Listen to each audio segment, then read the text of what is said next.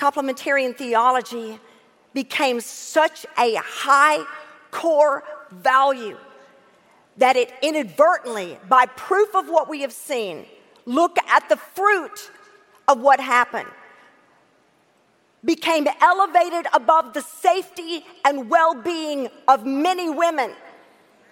So high a core value has it become that in much of our world, complementarian theology is now conflated with inerrancy. Case in point, notice how often our world charges or dismisses egalitarians by saying they have a low view of Scripture.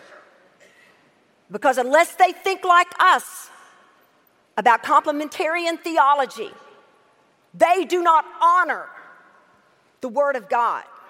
Maybe you could explain the history there and what she means in that particular soundbite, and then she gets into the egalitarian issue that's saying that people who are complementarian think egalitarians have a low view of Scripture. There's a world of background to that. Let me deal with the sexual abuse thing first. Those 400 cases in what we have, I think it's 47,000 churches, 15 million approximately Southern Baptist names in those church rolls. 400 cases.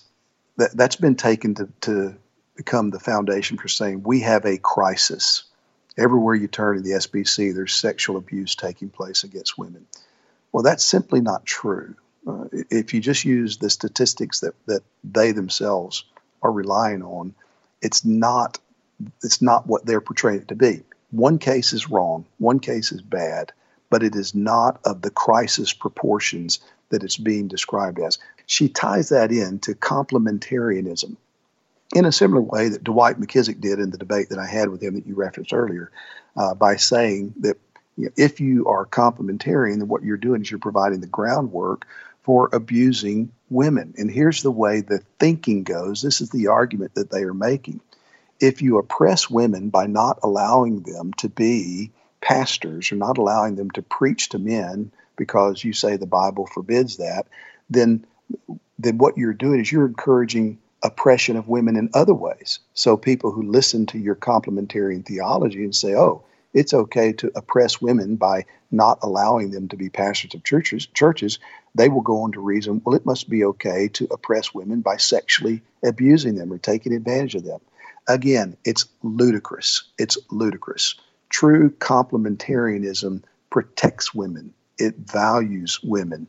The problems that have been highlighted, that have come to light, where abuse has been covered up, is indicative of a deeper issue where we are basically not really being submission to God's word. And that's one of my contentions, is we've got a bunch of theoretical inerrantists, not just in the SBC, but beyond the SBC, people who say, oh yeah, we believe God's word, but they're not going to live according to God's word. They're not going to repent where God's word corrects them, and they're not going to submit to the instruction of God's word that tells us how to deal with sin in the church.